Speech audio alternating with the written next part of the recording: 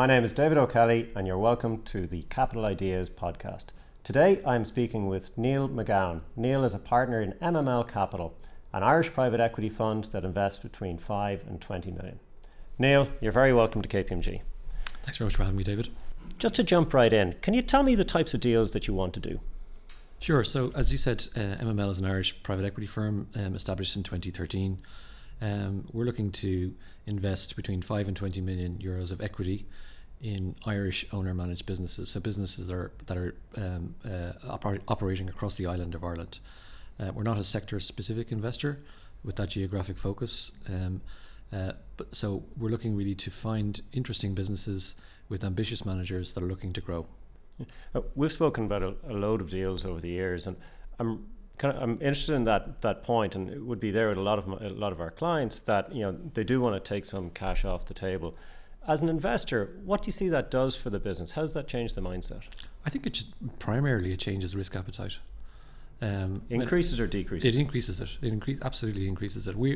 My job is to manage capital on behalf of our investors, and that's obviously what I'm trying to do is balance risk and return. But often you come across businesses that have been very successful since their establishment, or maybe through some inflection point. But as that store of value grows, often that's either all of or the very significant majority of the value for the key people involved in the business. And they become a little bit, understandably, risk averse. What I have, I hold type of attitude. And so they're not making the decision to go into a new market or to launch a new product or to make an acquisition to maximize the potential of the business, because they're too concerned about what it may mean for their own personal wealth and the wealth of their family and kids and everything else. So we have found in lots of cases the opportunity to release some capital, but to stay materially invested in the business frees them up to take decisions that they maybe would not have otherwise taken. And it's also not just about the capital, it's also having a partner alongside you at the board, supporting and helping to guide as best we can in making those growth decisions in the business. I'll come back to that word partner, because certainly going through your website and so on, partnership comes up a lot, and in our dealings I would see that too. But I'm interested in this, that the founder thesis, does that mean that it tends to be people maybe midway through their career, or do you do deals with people who are maybe later in their career who are looking to transition out of that CEO role? It's a mix, to be honest with you. Like we've done deals where people are looking to continue in their current roles. Maybe they've taken external capital along the journey to help them get to where they're at, but haven't taken material amount of money themselves, want to make a move. The existing capital either is not prepared or doesn't have the bandwidth to follow on, but they haven't had any kind of liquidity from the business over many years, and as I said, we're very happy and understand that can unlock risk and opportunity for them by giving them some capital off the table. Now, it is a balance. If the person is the key driver in the business and the person who's effectively we're looking to back going forward, you want to make sure that they're still sufficiently incentivized and motivated and have sufficient skin in the game. It's an expression obviously you'd hear a lot in private equity language, to keep driving the business. But the concept of freeing up somewhat material amount of money for people to enable risk appetite in the business is something we're completely and utterly comfortable with. And that the partnership and how that manifests, like you're certainly like a very successful private equity fund, done more deals than any other private equity fund in Ireland, and have exited 7 or 8 deals very successfully. But you're sector agnostic. So being blunt, what do you bring to the table then, if it's not I can do something in your particular area or help the company in a very specific way? I think there's lots of things that we bring. As I said, we're a very partnership focused investor, so we don't come to the table with an ownership mentality. We're looking to back a plan that the management team have to grow their businesses. Our average stake size in businesses is around about 50% in both our first fund and our second fund. And so whether you're a 45 or a 55% shareholder in a business, in our view, doesn't really change the way you interact with it. Secondly, I'd say that in terms of what we bring, we have a huge amount of experience in the growing pains, I suppose, that companies go through when scaling. And they may be different from company to company and different from industry to industry, but actually at their core, a lot of them are the same. There's quite a significant transition that companies go through from being very aligned and centered around the founder to becoming a company in their own right, effectively a person in their own right, as in legal speak, as companies are.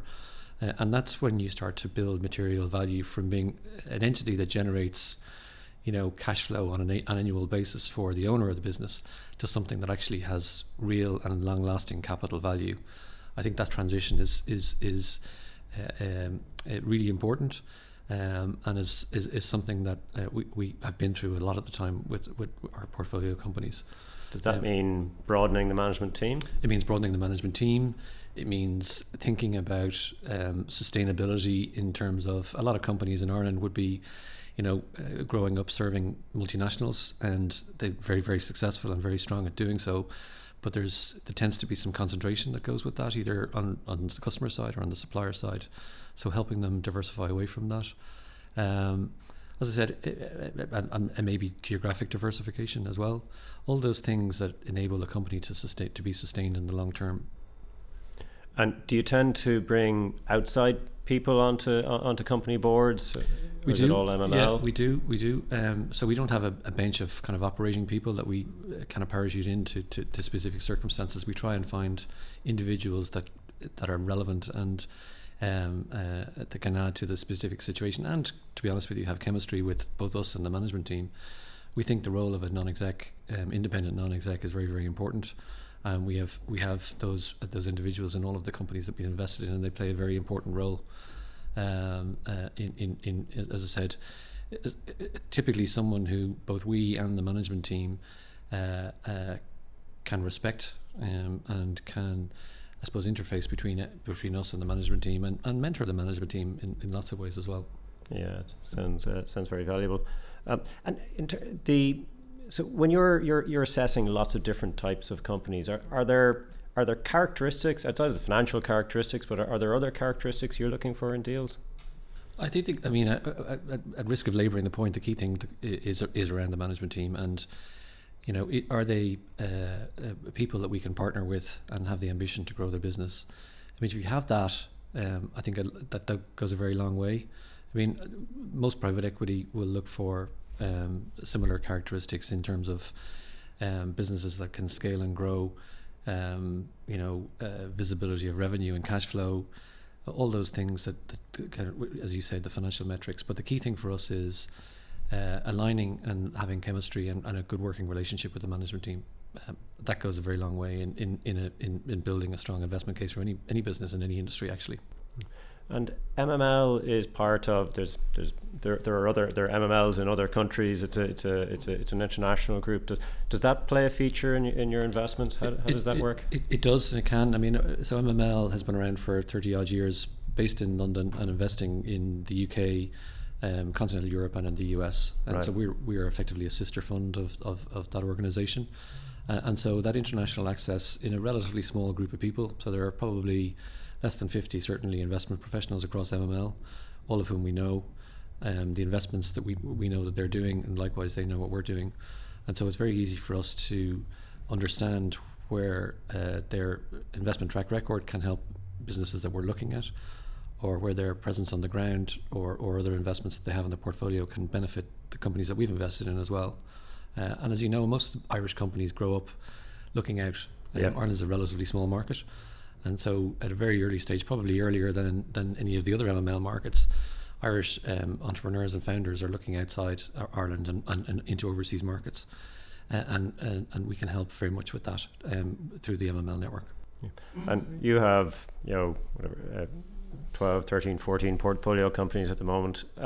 Do those companies work together? Do they interact? They can do. I mean, where it's relevant and where we can facilitate introductions, we do so, and so we've seen a lot of portfolio companies work together, but we don't force it. You make an introduction, you introduce the CEOs to each other or the relevant commercial people to each other, and if it works, it works, and if it doesn't, then move on. Yeah. I have to pick up on a word you mentioned earlier on. You said sustainability, and obviously sustainability can be lots of things: economic, management, people. But the whole ESG agenda, as an investor, where does that feature on your thought process? Is it? It's very high up on the agenda, and obviously has been driven there a lot lately. ESG is very much to the fore in all our discussions, both with our underlying investors and also with our portfolio companies. And I think probably 2 or 3 years ago, it was a conversation more at the LP level, but I think everybody is talking about it now. Companies get it.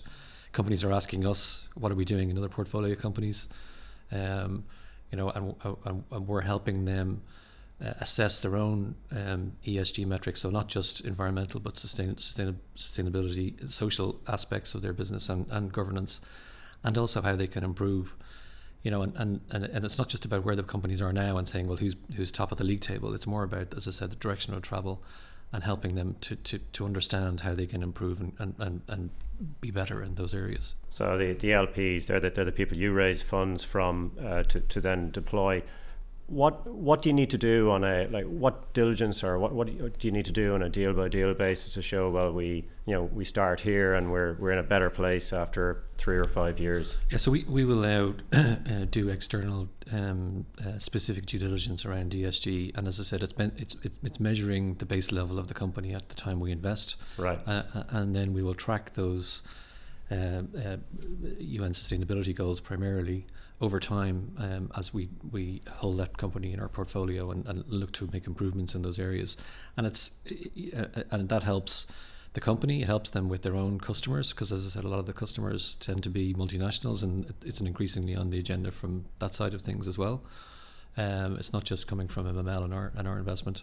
We got our first term sheet recently from a senior lender that had ESG related pricing in it, and that's the direction of travel undoubtedly. And so it all comes back to the same thing, to be able to show and measure and track ESG progress over the life of our investment in a business, I think is going to be increasingly important for the company, for us as investors, and will play into our exit as well. And do you see it getting to a point where there's deals you won't do for ESG reasons? It's possible, but I mean, that's not really the purpose of it. As I said, the purpose is to drive progress. I mean, we've just announced an investment in the logistics space, which on the face of it, you could say you get a lot of fuel. Yeah, exactly, and not by necessity, but as I said, it's not about preventing those kinds of transactions. It's about helping the business to make improvements and measure those improvements. Yeah. Ultimately, if we want to have goods in our shops, we need trucks. We do to do it. It's about can you do it more environmentally, in a more environmentally friendly way. And for management in companies who aren't shareholders, what does it mean when an MML comes in? So the founder, takes cash off the table, de-risks, maybe changes their attitude. What's it mean for the next level down? I think it's a huge opportunity for people across the organizations that we've invested in. Typically, when we come across businesses, the ownership is relatively tightly held. There might be a founder, a couple of people in the business, and maybe some outside shareholders. But the broader senior management team, which can be anywhere from 4 to, I think in one of our businesses, we've got a group of shareholders at about 13. Wow. They tend to not be owners in the business. And that's something that our investment can change as a catalyst. And so, as I said, generally we will create an equity pool to enable the next tier of management to become shareholders, and that massively increases alignment. It can mean a very significant change in attitude in terms of being an owner of the business and really empower people. So yeah, it's definitely something in all of our businesses we would do that kind of incentive plan. What's that mean for them on exit? A payday, but it can mean a payday. It can mean that they have chips at the table at an exit, so they can roll those chips into another deal if it's a secondary buyout into another private equity firm, and we've seen that. It means they have options really at an exit. Yeah, and it's interesting. You've probably exited more than any other private equity house in Dublin as well.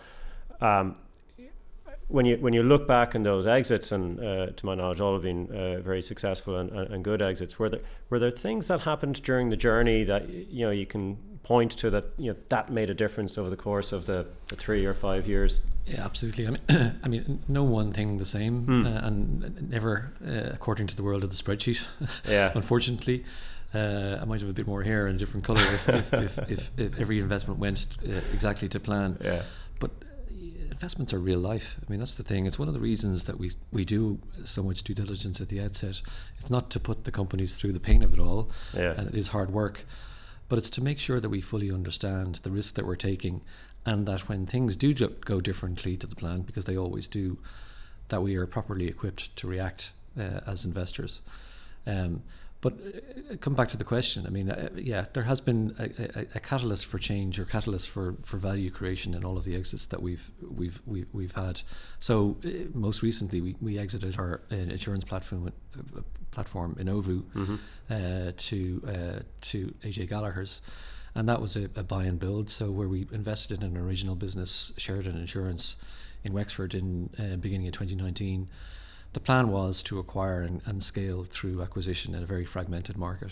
Yeah. And the ability to do that, probably in hindsight, not as quickly as we would have liked, but the ability to do that and getting some of those transactions over the line, getting to the point of scale that we could interest a global giant like Gallagher's in the business, was clearly the catalyst for value creation in that transaction. I mean, Sheridan's, if we had not made any acquisitions, would have been fine. Insurance broking is a good standalone investment. But to really create value was around the scaling through acquisitions. And very hard to get any acquisitions done in that space. It's highly competitive.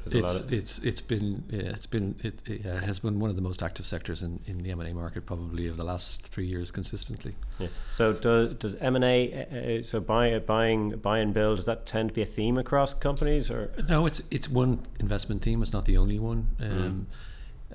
International acquisition can be another. International expansion can be another. We have another business at the moment in our portfolio it is already operating outside Ireland, but it's about to make its second geographic expansion into the US, and we expected that to be a game changer for the business. So not acquisition, an organic greenfield move effectively, but that obviously opens up a much bigger marketplace, has much bigger runway for whoever is the next owner of the business. And that's a key part of investing, is to be able to have a growth strategy and a value creation strategy for the next owner of the business, because we know that we are custodians of the business and shareholders of the business for a limited period of time. And growth and partnership, how does that sit with financial leverage and efficiency? Do you tend to use a lot of debt in deals, or? No, not at all. I mean, I think debt and growth are two different sides of investment strategy, to be honest with you. I mean, I think most businesses that are looking to grow quickly and aggressively, being overburdened with debt is not necessarily a good idea. And we've done, I would say, out of the 18, 19 transactions we've done 3 or 4 with no debt at all. Right. Some with a view to using debt for acquisition, and some because the organic growth opportunity was just meant that using debt and having to, I suppose, manage quarterly repayments, etc., like that, and covenants, all that goes along with debt, just wasn't appropriate for the business at that time of its development. On the flip side, obviously, for a more established business where M&A may not be the immediate plan, debt is a useful part of the capital structure, but not to over leverage. So we will use debt in the right circumstances and to the right level. And in our view, there's a right level for each business, and we tend to err on the side of conservatism, because most of the time we're investing in businesses that may not have ever had a term debt facility, may never have reported covenants. And you don't want to be pushing that at the very first time. Yeah, and it turns out we'd see a lot of deals that have maybe a moderate amount of debt initially, and then as people get comfortable, there might be an additional debt to maybe repay some of the additional capital. And we've done that a couple of times in our transactions. So again, bringing in debt to a moderate degree in the initial transaction, and then business trades very well, and then you might do a recapitalization, pay back some of our investment, pay back some of the investment of the management team or founder shareholders. And also, we found the banks, can be a little bit cautious about a new relationship, but once they've been in the business for a year or two and seen it perform to plan or ahead of plan, then they really like to follow their money effectively. Yeah. And you mentioned, clearly not every deal goes according to the spreadsheet. That's life. Other than the black swan events that you could never forecast, what are the sorts of things that maybe that create issues along the way? Yeah, I mean, as you said, other than that, I mean, it is primarily external driven factors. Right. I mean, one of our investments in our first fund was the travel department, a business that was founded by an individual who'd stepped back from the day-to-day running of it and probably had brought in a manager on a promise effectively to lead an MBO, very, very strong industry leader, 30 years experience, and we plan, and also very, very strong customer base with, nearly 70% repeat booking and high cash flow generation in that sector. Obviously nobody could foresee a global pandemic, which has been extraordinarily difficult for everybody in the travel sector and particularly the travel department. So that's life, that counts as an unexpected situation, I think. Yeah, it does. And for us, you work with you continue to support the business as we have. We've invested into the business since COVID, and you continue to support the management team, and you ride it out. It's part of being an investor. It's part of what having a portfolio means. You have to take the good with the bad across your portfolio. And you and the other partner in MML, Rory Quirk, you effectively set up MML here as a startup. Can you maybe tell me a little bit about that, about the culture you tried to build into MML and the approach to investing? Yeah, I mean, I think what we've tried to do in MML was bring in people who, a bit like us, we now have an investment team of 8 that we built over the period since 2013. I suppose what we try to do in MML is have an ethos of being as straightforward to deal with as we possibly can be, and as much as we possibly can do what we said we were going to do. So we might be in contact with yourself around a business that you're advising. At some point we'll be making an initial offer to invest, and as best we possibly can, we will stick to that. And that I think it goes to who we are as people.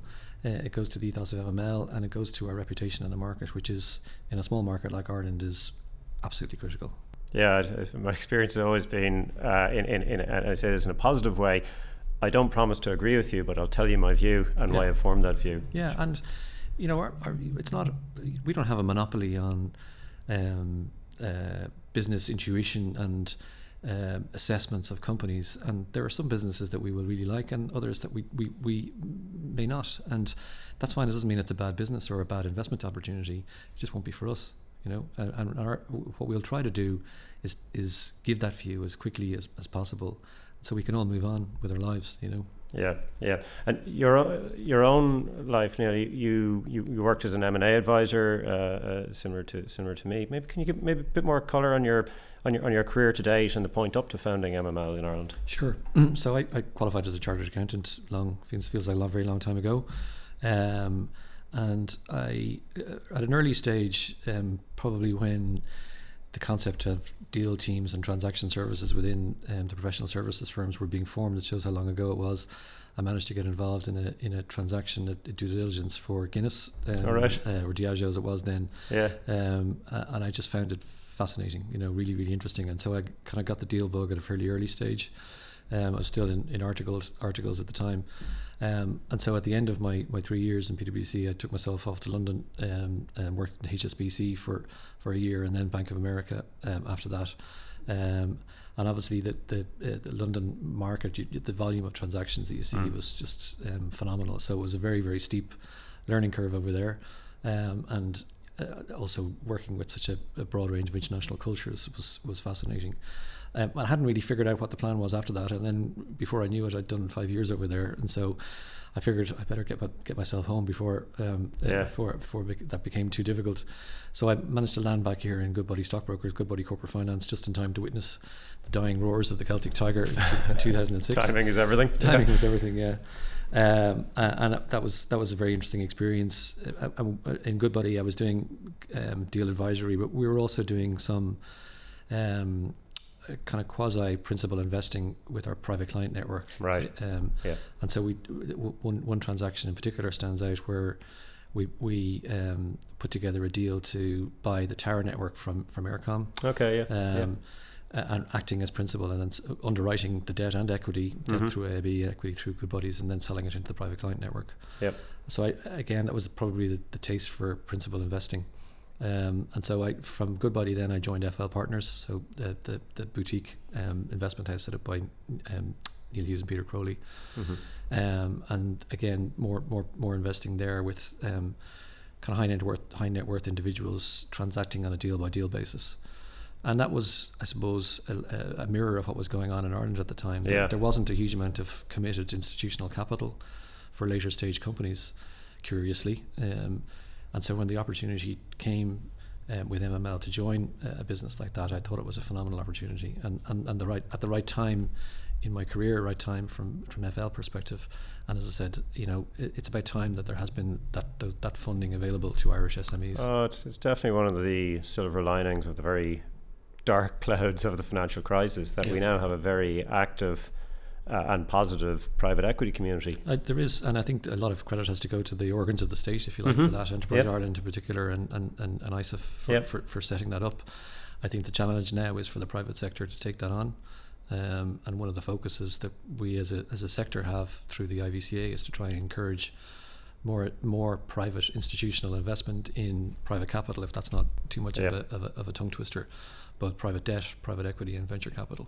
No, we're certainly in a much better place than we were. It is really very encouraging. And the question everyone hates getting asked, over that time period, is there a favorite deal? Is there one that really made a mark on you? You did tell me you were going to ask this question, but given that it feels right, we're in a TV studio, I'll give a politician's answer. I mean, it is very hard. You're tempted to say the one that generated the highest return. Yeah. But every deal is an individual, has an individual life of its own. It's almost like who's your favorite child, effectively. 100%.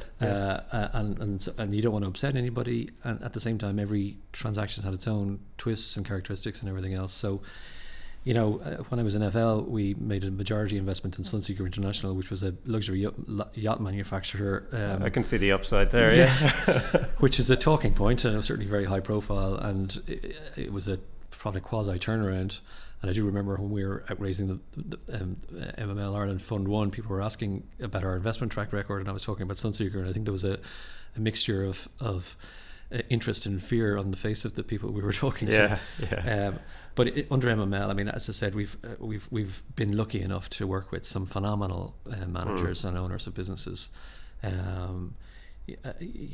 Some that followed the plan, followed the spreadsheet, and others that we just made it work collectively between us and the management teams, and did a very good job. So I'm probably going to kick the touch on that question. Yeah, look, and to be honest, I think the politician's answer is entirely appropriate. For a fairly long career myself, every deal typically has something remarkable about it. It does. There's always unique features. And I think the key thing that we understand, and it's intensely personal, and probably more so here, I say this to my UK colleagues, than in the UK. We're almost always the first time institutional investor, almost always the vast majority of the store of value in the individuals. And so I said earlier on about trying to be straightforward to deal with and doing what you say. There's a couple of reasons for that. One, we're not that sophisticated, and we try, for ourselves, our own sanity, to do that. But also the responsibility to the people, your counterparty in the deal. It's so personal to them. It's their store of value, it's their family, it's their name above the door a lot of the time. Yeah.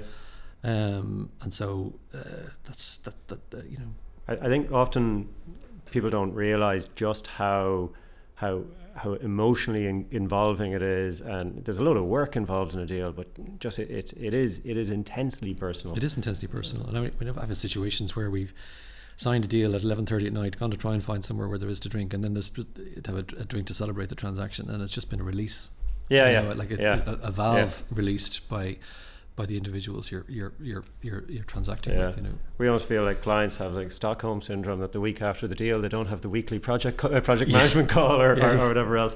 But are there tips you'd give to people who are starting on that road, who are starting to think about taking on private equity? I think so. I mean, I think there's the first thing is to remember that plan A is keep doing what you're doing, keep running the business. You know, if you're talking to someone like me and you're 3 or 4 months into a fairly intense transaction and you come to a month-end reporting and there's some underperformance in the business because you've taken your eye off the ball, people like me are going to go, what's going on with your trajectory? Where's the trend going? Questions that you shouldn't, that are unnecessary, I suppose. So stick to the day job, or make sure that you have a team in place that means you can do both, dedicate the right resources to the transaction, but keep the show on the road. That's the most important thing. Once you're trying to explain performance, it's a bad place to be. At the very least, it's going to be a delay. It's having that dedicated deal team. It's not an infomercial, whether it's internal or external or whatever. Well, I think just recognizing it's a big job. It is a big job. It is a big job. I mean, the next thing I would say is be prepared. The little scout motto, whatever it is, and that means having an internal and external team that recognizes the scope of what you're trying to do. And as you say, transactions are intense for everybody. For us, they're intense, and this is our day job. For the owners and managers of the business, they're intense emotionally and from a workload perspective, and they have a day job to be doing as well. And so definitely get the right team in place internally and externally. Use a corporate finance advisor, use a law firm that have been involved in the types of transactions that you're looking to do before. And I would say when choosing those advisors, try to choose someone that you know and trust, if that's possible already, rather than I'm not just saying this because you're here, rather than going for the most economic option. I was holding off asking you to name people you'd recommend. but no, I agree. The chemistry is really important. Chemistry is very important, and communication throughout a transaction is very important.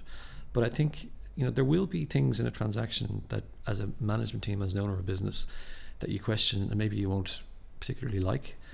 And having someone with a trusted relationship enough to be able to tell you, actually, that's normal, don't worry about it, because I've seen this 100 times, this is the way it works out. Or actually, they're outside market there, we can do better here. You can do better. Yeah, absolutely. Having someone that is able to give you that advice and that you listen to it is critical. Neil, I've really enjoyed the question. I'm going to ask you a final one. Why do you think companies should take on private equity? What impact does it have? Well, I don't think private equity is for every company, to be honest with you. I think sitting down with your advisor and your family and the mirror, probably, at the outset of embarking on any transaction to determine what you want to get out of it is critical. It's very, very important. And I think for businesses that are looking to grow, possibly where there's some shareholders' liquidity required, either for yourself, for the owner manager, or for other people on the share register, if there's a succession issue, if M&A is potentially on the agenda, all of those things lend themselves to private equity, particularly if either there isn't an ability to or isn't a desire to sell the business to a trade player. We've got involved in a lot of situations where those things were the case, where there was a succession plan, or lack of a succession plan, but it either wasn't appropriate or the principals didn't want to sell the business outright. That's where private equity really comes into its own. Neil McGowan from MML Capital, you've been a great guest. Thank you very much. Thanks, David.